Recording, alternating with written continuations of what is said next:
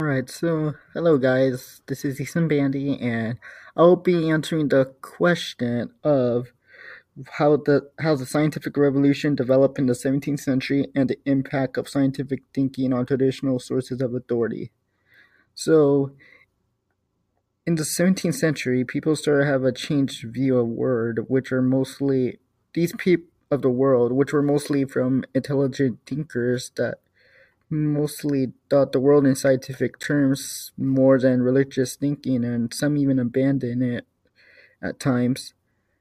And the rise of modern science was the birth of the scientific revolution. It developed and had a huge impact to scientific thinking and on traditional sources of authority in 1540 to 1690 in the 16th and 17th centuries in Europe.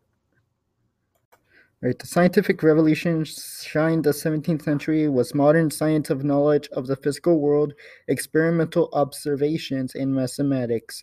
An old historian has said that the rise of modern science was development of long-term significance. The scientific revolution of the late 6th and 17th centuries outshines everything since the rise of Christianity and reduces the Renaissance and Reformation to the rank of mere episodes, mere internal displacements within the system of Christendom. The scientific revolution was the real region both in the modern world and the modern mentality. Though some find this quote over-exaggerated, many historians do believe the scientific revolution had a big impact to the thinking of people about the world. Many people always wondered how the universe moved. Astronomy and physics were at the heart of the scientific revolution and had a major role in it. Many of the ideas were based off Aristotle, the greatest Greek philosopher of the 4th century. He theorized that the Earth was fixed at the center of the universe that moved around 10 crystal spheres, the last one being the throne of God, and the angels kept the spheres from moving.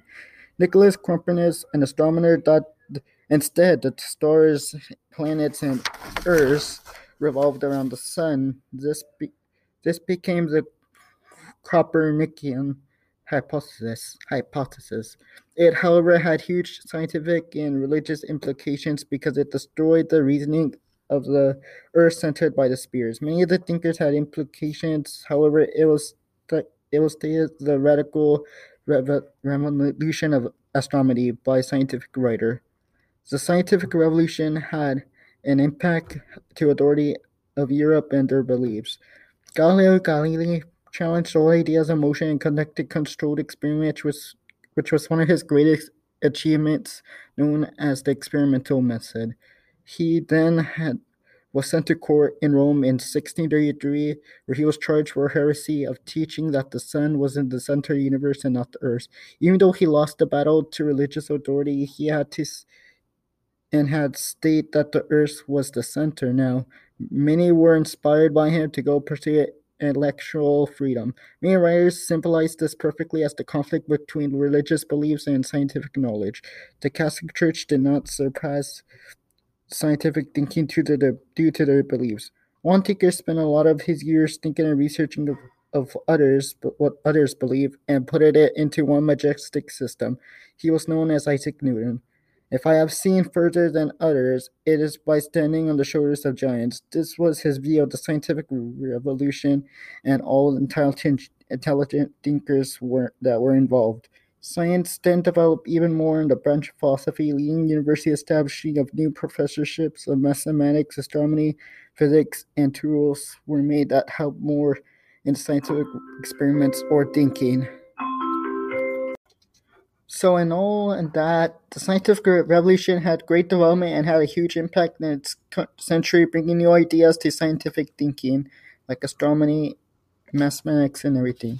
Many of the thinkers had interesting ideas about many things in astronomy to mathematics and what we still believe in today. It really was the rise and growth of science that became soon what we know today about everything about the world.